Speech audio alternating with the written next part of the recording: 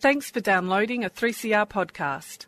3CR is an independent community radio station based in Melbourne, Australia. We need your financial support to keep going. Go to www.3cr.org.au for more information and to donate online. Now stay tuned for your 3CR podcast. Thanks to the Ruminations crew for another great show, highlighting issues around homelessness and rooming houses. Hi, I'm Bill, and this is the Living Free Show on 3CR Community Radio, 855 kHz on your AM dial. Each week, we highlight an addiction story relating to drugs, alcohol, gambling or food. Our guests share their recovery experience and hope that their story can encourage others who want to change their lives. Today my guest is Shane, who's a member of Alcoholics Anonymous, and he'll be sharing how AA has helped him to recover from alcoholism. Welcome, Shane, first. Thanks, Bill. So you've only been in AA, about 100 days?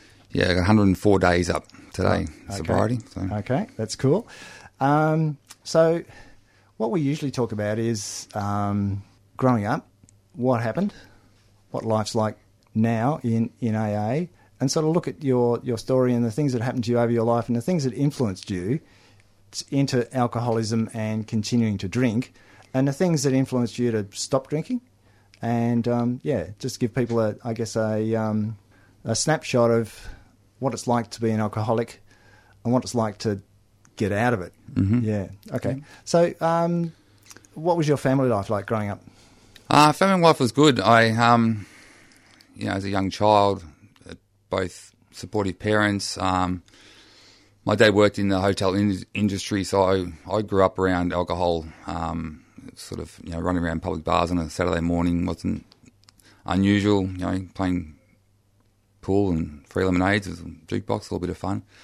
My mother passed away when I was 11, which was quite sudden. It was a workplace accident. She was taken overnight, so I saw her go and never saw her come home again, which was a very hard thing to deal with.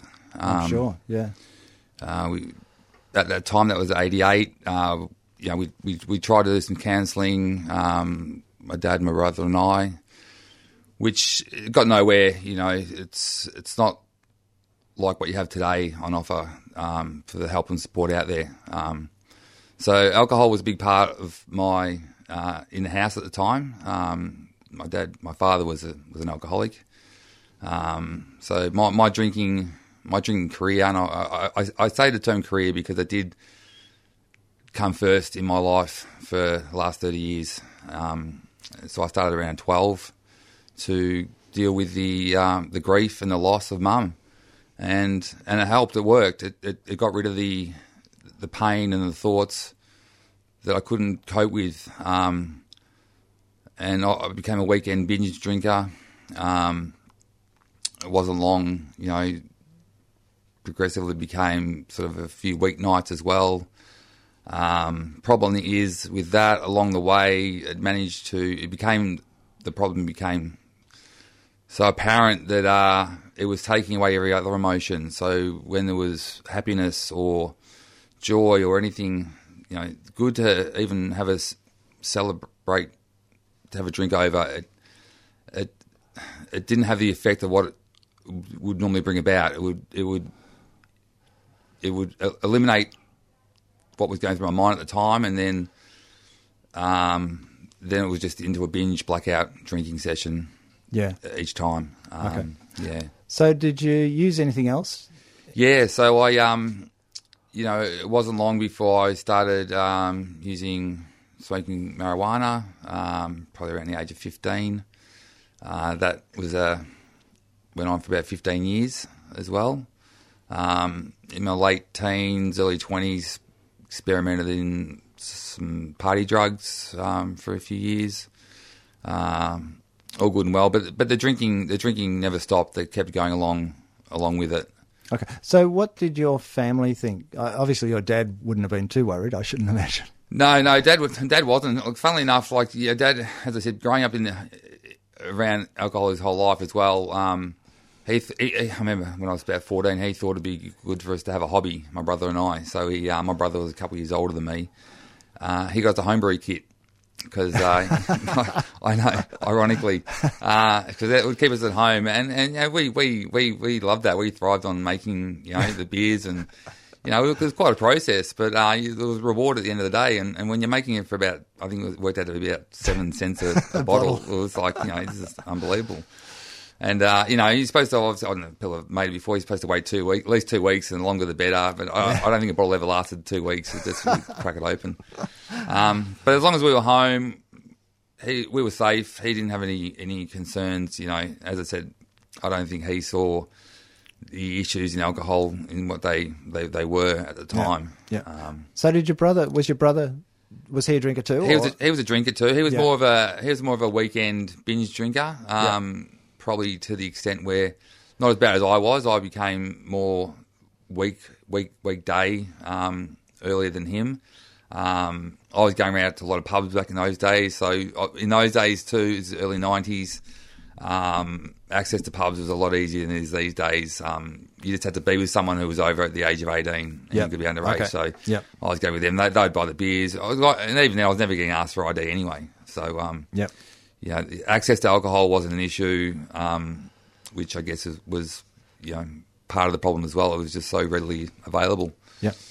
So did your friends drink as well? My friends drank as well. Again, they didn't drink to what I like to drink, to the standard, I guess, so to say. I was the type of person who was the last one there, and I was always baffled as to why people wanted to stop and go home early. It's like, you know, but it's only midnight. Time. Yeah, it's 2 a.m. We can go here, we can go, this place is open till 5 a.m. I could never work it out. Yep. I was the type of guy that when we went to a pub or a club, I would strategically pick out 3 or 4 different people who I know that would continue, and I'd get in a shout with these other people. So I knew there was a constant supply of alcohol coming, because the pace of what I was drinking as well, no one was keeping up. So, you know, I would always be getting a wedge, so to speak, we used to call it, or be in a shout with them. So they'd bring a beer over. They'd bring a beer over. And, So the friends were there, but never drank to what I was going through or dealing with. Okay, so you were sort of in your late teens. So how were you supporting yourself in this drinking? So I've worked, or you know, pretty much since I've been doing paper rounds from a young age. I would do weekend work. As I said, the price of alcohol in those days wasn't what you are paying these days. Yeah. I don't know how people can actually afford to drink these days. I was always supported myself, and as I said, the homebrew was quite a money saving way of doing it as well. Yeah. You know, again, strategically plan your weekends. We had a number of pubs in the Bayside area we'd go to, which would have dollar pots between certain hours. So between 5 and 6, you'd be at one. Then 6 to 7, you go to the next one, and then the next one, and then along you'd be meeting people along the way, and then you know, it was just a party. Yeah. Party's fun, yeah. So what about relationships? Look, it's always been a strain on relationships. I guess my drinking combats a lot of fear. I'm riddled with a lot of fear in my life.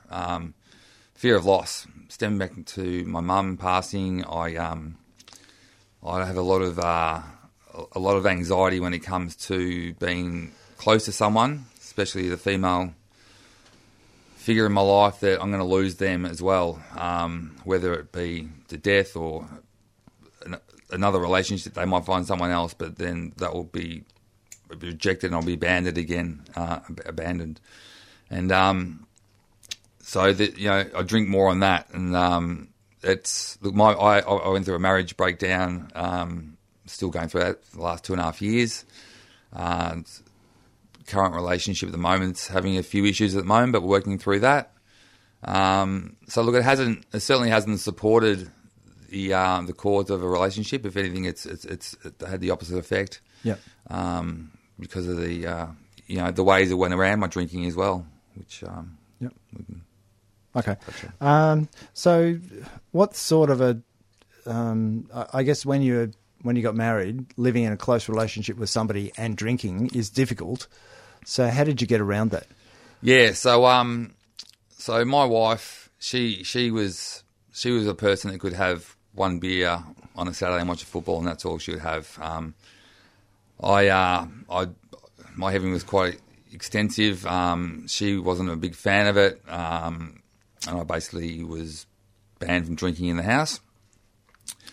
So to combat that, I became a secret, deceitful drinker, and I would go out of my ways to have alcohol stashed anywhere I could around the house. Obviously, beer and wine, which was my usual drink. I couldn't go there anymore for obvious reasons of the smell, and so I got to the point where I was buying a bottle of vodka on the way home from work and smashing as much as I could in 15 minutes just to get that relief and get that feeling out of my head where I wasn't living with those thoughts. And it worked. It eased the pain, but I would then be topping up all night.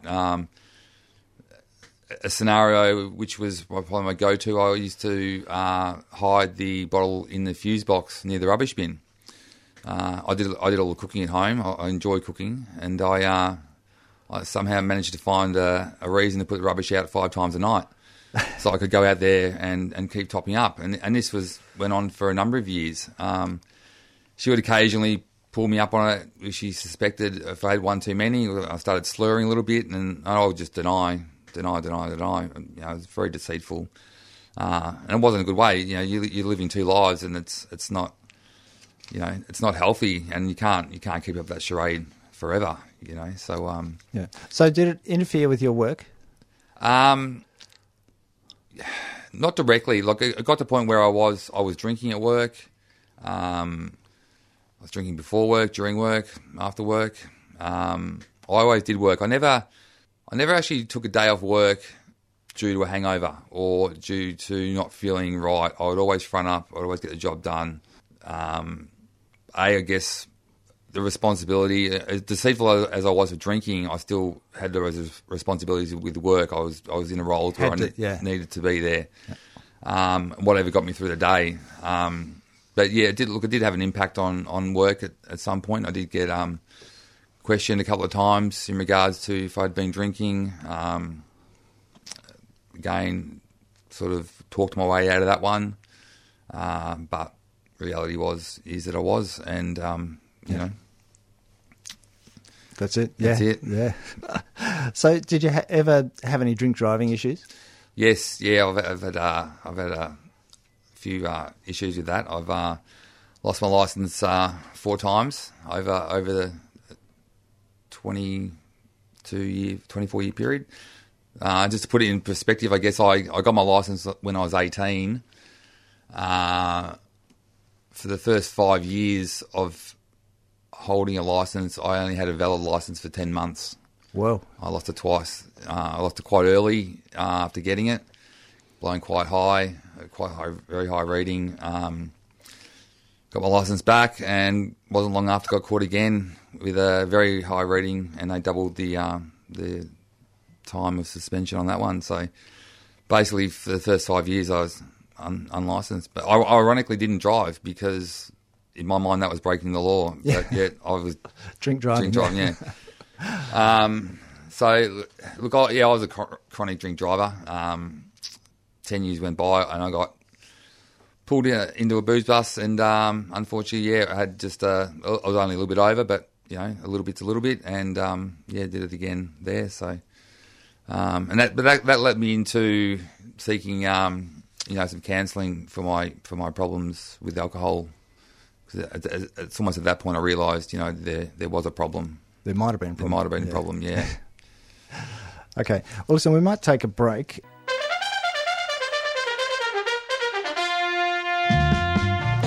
The 3CR Radiothon is fast approaching. And this year, we're asking you to power Radical Radio. That's right. It's with your support that we're able to be independent, community-controlled and focused on people rather than profits. Your support during Radiothon powers the station to give voice to hundreds of people and issues for another year. And remember, any amount you can afford makes a big difference, and all donations over $2 are tax deductible. 3CR Radiothon 2019, June the 3rd to the 16th. Power Radical Radio.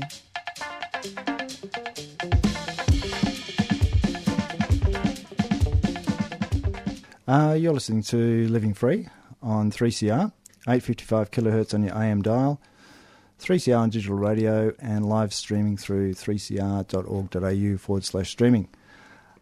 We've got about 80 episodes of the show available as podcasts on our website, 3cr.org.au/livingfree. So you can check them out. Yeah, if you want to send us a message, then you can contact us via 3CR on 039419 8377 or email us 3crlivingfree@gmail.com, and we're also on Twitter as 3crlivingfree. I'm talking with Shane, and we're talking about recovery from alcoholism with the help of Alcoholics Anonymous. So before the break, we were talking about losing your licence. So what impact does that have on your life, losing your licence? So at that point, I was managing, working for a cabinet making business where I was managing the factory down there. Wasn't too far from work. It was about 10k, so I was on the push bike, riding to and from work each morning. It was rain, hail, or shine. Sort of had to do it because, again, didn't want to drive because that would be breaking the law. So ironically, again, it's just it's just try and figure it out. So anyway, after about a week or so of this, I was feeling a bit more energetic. I started to incorporate a bit of running into my afternoons as well, because I found between the hours of 3 and 6 were those real witching hours where I was really having those mental cravings, the mental obsession for a drink. If I could just get through till 6 o'clock, then it would be dinner time. I'd be doing stuff with my kids with the homework and bedtime, and then I'd be fine. So I started running, and it started out with maybe 1 or 2 Ks for the first week, and I'm quite out of breath. As I said, I wasn't that fit at the time. Which progressively, within a month or two, I was running 5 to 10 Ks, then got to the point where I was running 15 to 20 Ks a day. So I'd ride to and from work, run for 2 hours. That mental obsession that revolved around the alcohol had now been taking over with exercise. Yep. To the point where that's all I thought about. So I managed to get up about 18 months sobriety. Probably not a true sobriety. There would have been a little bit of pot involved here and there, just when times were a bit too much to handle. But I got myself in a situation where I blew my knee out, trying to go too far a run. I was in a moon boot for a few months, so the exercise stopped. At that point, I had my licence back, so I was able to drive to work in the moon boot. But then it got to a point where I thought, 18 months, I'm better. I can have a drink, and that mental obsession's gone. And I remember the day distinctly. I remember I went and bought a 4-pack of ciders. I didn't even buy 6; I just bought 4, and I had those. And sure enough, the next day I was straight back into a bottle of vodka. Yeah, a lot of people don't realise that when you stop drinking, you don't start gradually and build up. You just go back to that same level very quickly. Yeah, very quickly. I thought, I could manage just a couple of ciders a night, and that would be enough. But no, I was straight back into where I left off 18 months ago, and probably worse, to the point where at this stage I was trying to come up with every sort of scenario where I can control it, where I'd go and buy the half bottle of vodka and just have that for the day. But then I'd have that, and then I'd be on my way down to the shops to get a loaf of bread, which was the other half bottle of vodka. Then there was an instance where I thought I'd just buy the little 150ml bottles. I remember one day distinctly I'd walked into the shop 6 times. And after the same lady served me, I was quite embarrassed, and she looked at me and she said, why didn't you just buy the whole bottle? And I said, because I knew I'd drink the whole thing. I thought I could control it. And what have I done? I've actually gone and bought more than I would have buying the whole bottle and spent a lot more. But this is the mind thought. I'm trying to control in my mind that if I do it this way, I can control it, and I've got a handle on it. And at the end of the day, the mental obsession just and then the physical allergy that goes along with it. It was just that vicious circle on a daily occurrence. There'd be instances where I would think I'll drink everything that's in the house tonight, and I'll start tomorrow. I won't drink, and I'd do that, and then I'd wake up the next morning and just have that restless, irritable discontent throughout the whole day, and convince myself, no, I'm not going to drink, and then before I know it, I'm in a bottle shop buying another bottle, and I'm right back where I am, where it just was a never-ending cycle. There's no controlling way about it. Once you start, yeah. It's like with the exercise, it's all or nothing. I can't just run 5Ks. I had to run at 15 and 20. I can't just have one drink. I've got to have, it's the old saying, one drink's too many. 100's not enough. Yeah. So, as you're progressing, then your wife must be getting a bit worried about your behaviour. Yep. So, that's what probably led towards the breakdown of the marriage too. I would segregate myself to the point where I didn't want to get busted as far as she could smell it or the slurring. So I'd isolate myself in another room, or got to the point where sleeping in separate rooms. I thought, this is okay. I can then, I'm getting away with it. But I'm in control. But I lost all control a long time ago. And I got to the point where I was asked to leave the house via the police, and that's what happened there. And so again, it's been a bit of a court issues going on in the last couple of years, which hopefully got some resolution in July. So hopefully get that sorted out and move forward. But yeah.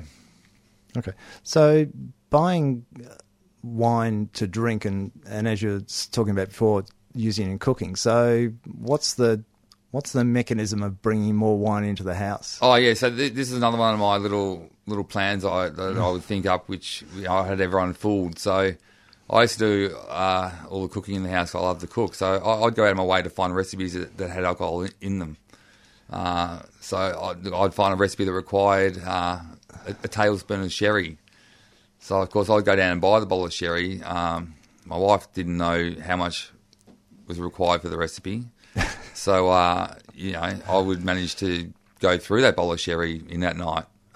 Or I'd buy two, or same with the wine. I'd always buy multiple, and you'd have what I would say, the display bottle or your decoy bottle.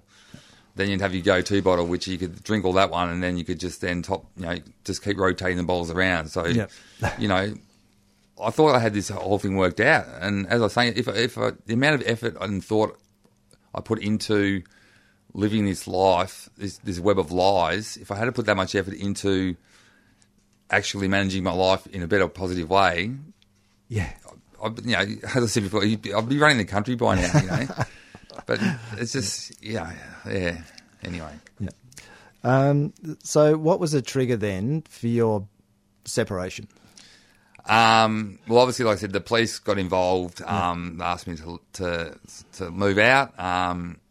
She took an intervention order on me. I didn't even know at the time what it was for. Like we were. There was a few verbal arguments going on. There was never any physical violence or anything like that. I remember when the police came the first time and asked me to leave, and I said, "Well, I'm not sure what you're here for. I'm not going anywhere." And they agreed, "Look, we can't make you leave. So as long as you don't cause any dramas or talk to your ex." And I didn't. And I actually wrote on a bit of paper saying, as per the police, I have to leave. And sure enough, they turned up the next day again. And I said, "Look, I don't have to go anywhere." Then they turned up a third time with an intervention order, and from there I had 10 minutes to pack my stuff and get out. So from there, I took myself up to Sydney, put myself into Odyssey House, into a detox unit for a week, trying to do what everyone wanted me to do, not what I wanted to do. Because at this stage, I didn't think I had a problem. Yeah. I wasn't. You're just people pleasing. People pleasing, exactly right. So I did that. I white knuckled that for 6 days. Got out. I got out Melbourne Cup Day, and I thought, well, I've got to go put a bet on. It's the right thing to do. Went to a pub and had a pot, and after that, I was straight back into the bottle shop with a bottle of vodka, and back to Melbourne a week after that, and nothing changed. I went straight back into my heavy daily drinking. Okay. So, what caused you to think that maybe the drinking was more of a problem to you, as it appeared to be to everybody else? I guess the main instance that really stands out is I came to a point where I was hospitalised. I was staying with an old schoolmate of mine who was a nurse at Monash ED, and he noticed some changes in me. I was running a bit rough for a couple of days, and he was looking at me. He said, "Mate, you're looking quite jaundiced." He goes, "Are you itchy?" I said, "Yes, I'm quite itchy." He goes, "Okay, mate, come. I'm taking you out in the hospital." They took me straight through triage, did a few blood tests. Half an hour later, said, "Mate, you're not going anywhere. We're going to admit you right now. Your liver's failing." For the next week, my bloods kept going up through the roof. They couldn't work out they thought I was going out each day and topping up drinking because the bloods weren't reducing, and they couldn't work it out. They ended up doing biopsies. After 2 weeks, I was in there.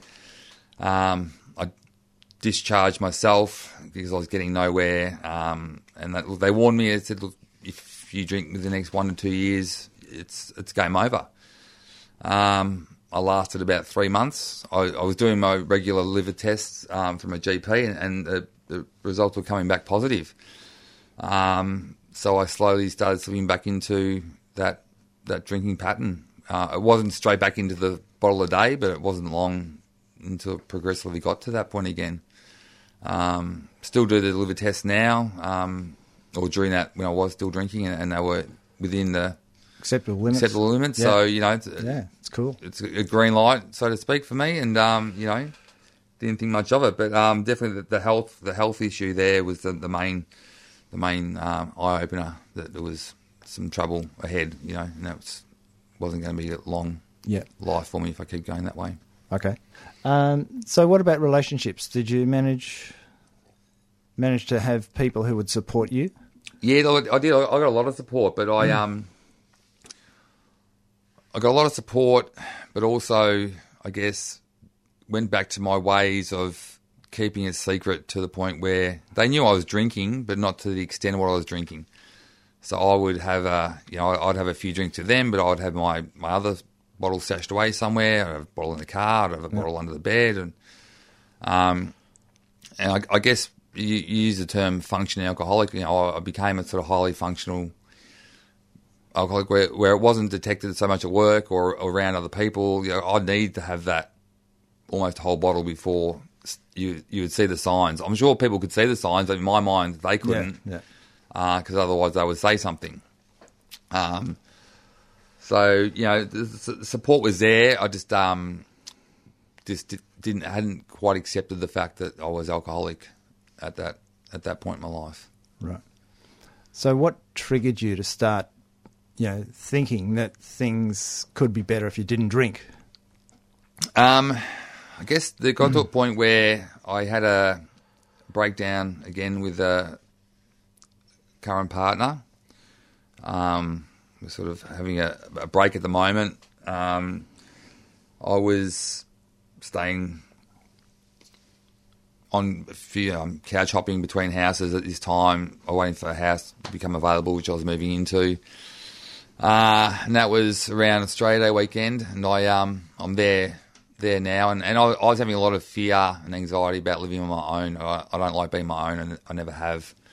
I sort of, I can't sit peacefully within my own head because I have all the thoughts. I need to be either out doing something, listening to music, drinking, sort of go hand in hand. So that's... Sorry, that's good. I was just going to say, what sort of triggered... It's about relationships and people supporting you, but also what triggered you to finally look for help? Yeah, so I saw the writing was on the wall. So in this relationship, it would get to a point where it was acceptable for me to be drinking. There would be times where we'd be, do you want to share a bottle of wine over dinner? I'll go and get it, and I would get something extra to top up.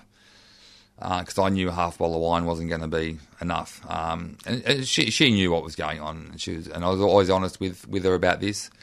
There was never any lies. I didn't want to go down that path of being that deceitful liar anymore. So it's always been open and honest. And plus, she could pick it a mile away. She's like a ninja when it came to detecting it. Love her dearly. So, yeah, I guess once that breakdown happened, I realised then, like, I'm going to just slip back into that daily isolated drinking pattern where I won't answer the phone, I won't see anyone, I will go to work, get the job done, get out of there. And in those end days, I got to a point where it was a period where if I wasn't sleeping, I was drinking. I was out before work drinking, topping up during the day. The periods of my life where that was the instance, and So what's that like? What does it feel like to be that far down? It's not a pretty place. Like I said, it's like the alcohol stopped working. The first initial drinks would do what I was wanting it to do. It would sort of numb the thought in my head, but then it was just a constant top up to try and keep that peace in my head. It's said in AA, like the alcohol's not my problem. It's just the solution to my problem. My problem's a lot more deep seated than, which stems way back to passing on my mum, and that's where we've managed to isolate where it all comes from. That's where all the fears lead from.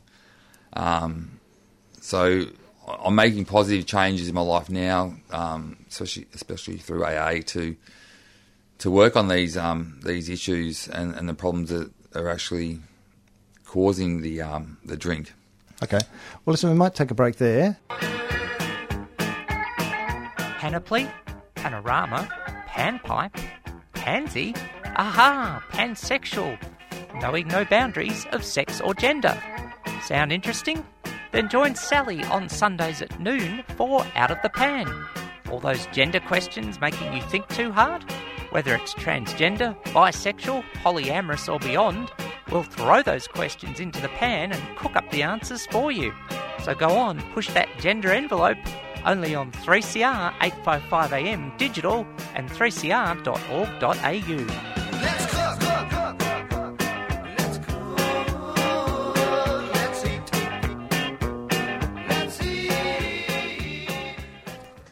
And you're listening to Living Free on 3CR, on digital radio and live streaming on 3cr.org.au/streaming. I'm talking to Shane, and we're talking about recovery from the effects, recovery from the disease of alcoholism, and how AA can help. So, coming into AA, so when you come into AA, you're often at the lowest point. So what's that like? For me, I've had AA sort of offered to me throughout the years through psychologists and GPs, but never thought it was for me. I remember what got me into the rooms was when I moved out to this house on that Australia Day weekend. I couldn't bring myself to go in the house. I sat outside for about 2 days just on a bender, and I thought I had two choices here. I can keep doing this and live a lonely, slow death, which was inevitable, or I can do something about it. And so I looked into AA, and it was a meeting not far from me, so I went down there for my first one, and very anxious, because I had an image in my head what AA was about, and look, to be honest, I got in and got out.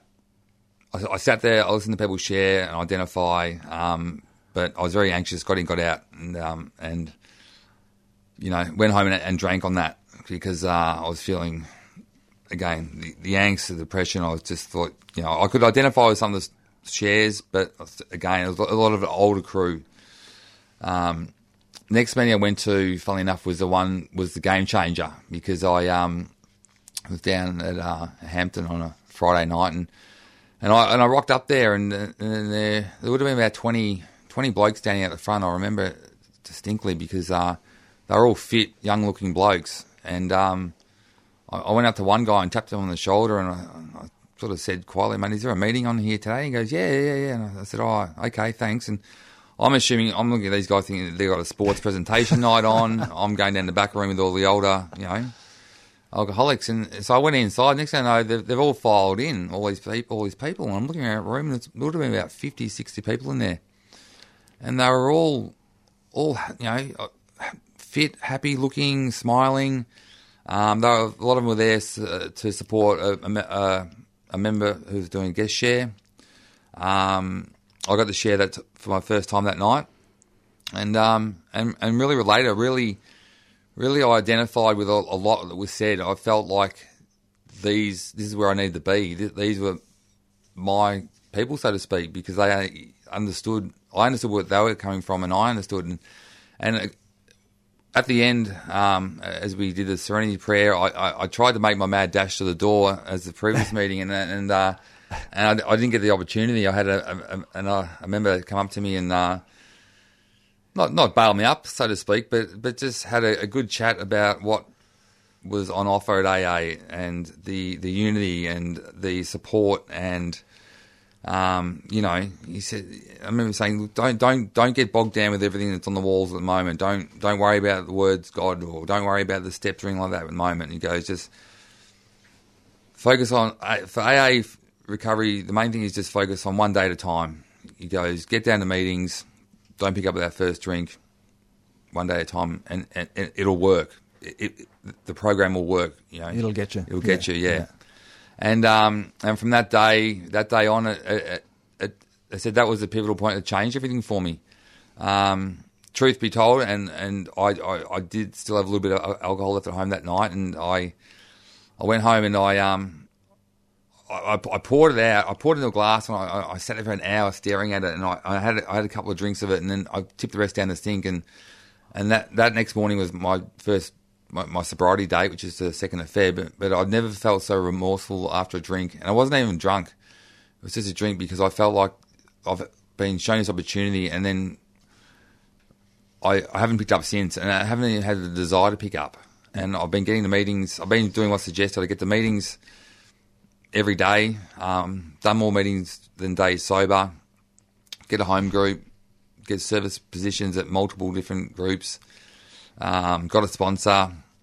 It's the things like that. I'm working through the steps. I'm on step 3 at the moment, but I'm living one day at a time, which I haven't done for 30 years of drinking. I was always living tomorrow, next week, next month, next year. I think I knew the answers. To be living one day at a time, it's a feeling that I can't describe. It's as a grounded feeling. It's like there's no angst about what's going to happen or what has happened. Yeah. And I think that's what's. So when I came to the rooms, I was ready. Like I was ready to surrender. Like I had nothing left to give as far as drinking. Yeah.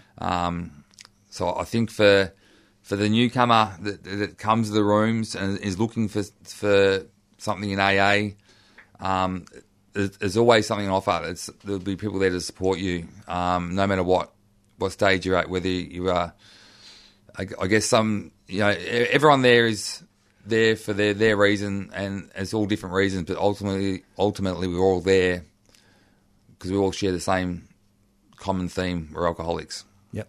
And you want to help someone else. And you want to help someone else. Yeah. And that's the thing. And so, when I see a newcomer, we always get around them. I sort of do what was done to me. I sort of block the entrance, or have a bit of a chat, and get phone numbers. Like if someone offers you a phone number, take it. Yeah. I've got probably 20, 30, 40 phone numbers in my phone, and I can call any of these members at any time of the day or night, and they'll answer. If they don't answer, they'll call me back. Sponsorship, I've got an amazing sponsor. He's just been there every step of the way, especially in the last week. It's been running really rough last week, and he's got me through it. So, yeah. Thanks. So, you said you've been drinking for 30 years. So, approximately how long ago did it stop working for you? Probably the last 5 years of the drinking career. Use the term career again, because my dad got diagnosed with cancer So that's when the depression really kicked in for me, and the drinking was just, again, it was a way to escape, but at this point I just had nothing in the mind to escape from, so I was just going through the motions of drinking. So probably that 5-year period where it really stopped working. Yeah, it's a long time, isn't it? Yeah. So I guess relationship issues and your own mental condition. So what comes first? So for me, and I want to just quickly touch on a meeting I had, which is one of the greatest meetings. They're all great meetings, by the way. Any meeting you go to, any of the rooms, they're fantastic. Went to this one particular one with, it was just myself and my sponsor and his grand sponsor. And it just came about by coincidence. My sponsor rang me and said, "What are you up to tonight?" I said, "I'm going to a meeting." He goes, "My grand sponsor's in town. Do you want to catch up? We're going to go do a book study." I said, "Yep, let's do that. I like to get around different meetings." Anyway, we're running a bit late. He's a musician. He was in over from the States performing, and been here for 4 nights. He's done Perth, Adelaide. He was in Melbourne, doing Sydney the next night. So next thing I know, we're in the hotel lobby. We're having an ID meeting, just the 3 of us. And he just got 30 years sobriety up, and I just got my 30-day chip. So he's this guy with 30 years on 30-day, and he's explaining to me the structure of AA, his hierarchy, and he explained, he goes, at the top is AA, then it's family, then it's work, and he said, look, it's no disrespect to family or work, but he said, but without AA, there is no family and there is no work, because anything he puts before AA, he'll lose. And I've experienced that. Not long ago, I sort of put off the gas a little bit, and was putting a relationship before AA again, because I thought things were getting better, and then I slipped back into that, thinking about what's going to happen tomorrow, next week, next month, and fell over, had a stumble block, but back on one day at a time. Didn't pick up, didn't have a thought of picking up. Like I said, 104 days sobriety. Haven't had the urge once to even have a drink. Hasn't crossed my mind to go in a bottle shop or anything like that. That's amazing, isn't it? Yeah. It's. I can't describe how it. It's obviously the support through AA. It's what's in the rooms. It's hearing people share. My sponsor said to me once, and which I can't stress enough. He said, when you hear people listen to people share, always listen to the similarities. Don't listen to the differences, because alcohol is so cunning. If you hear a difference and think, well, I'm not like that. That's not me. I'm different to that. It'll get you, and it'll convince you that you're not an alcoholic, and you'll turn to a drink. Listen to the similarities. Yes, that is me. I do that. Identify with that. Yeah. Take that in, because that's where it really gets you, is being part of, knowing you're around people that are going through exactly the same things. As I said, I think I mentioned earlier, I spent 4 years with a drug and alcoholic psychologist, and I got more out of AA in 1 week than I did in 4 years of doing that, because I sat there one-on-one every once a week, and I thought I was the only one going through the situation, and convinced myself no one drinks like me, no one has the obsession like me.